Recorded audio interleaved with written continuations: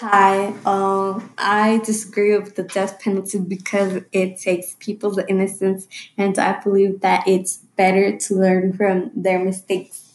The first reason I disagree with the death penalty is because it is not humane. According to the case against the death penalty, it states, we believe that the state should not give itself the right to kill human beings, especially when it kills with premeditation and ceremony in the name of the law or in the name of the people.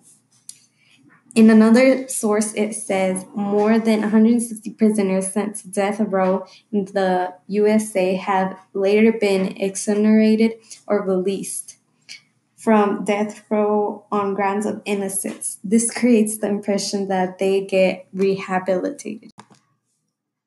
The second reason I disagree with the death penalty is because they might be innocent. According to the case against the death penalty, it states capital punishment is cruel and mutual. It's cruel because it is a relic of the earliest days of technology when slavery, branding, and other corporal punishments were commonplace.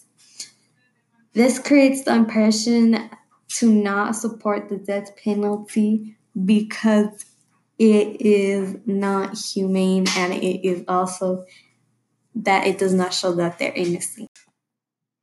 In conclusion, I believe that the death penalty is not important or relevant because it takes people's innocence and does not give them the rehabilitation that they need.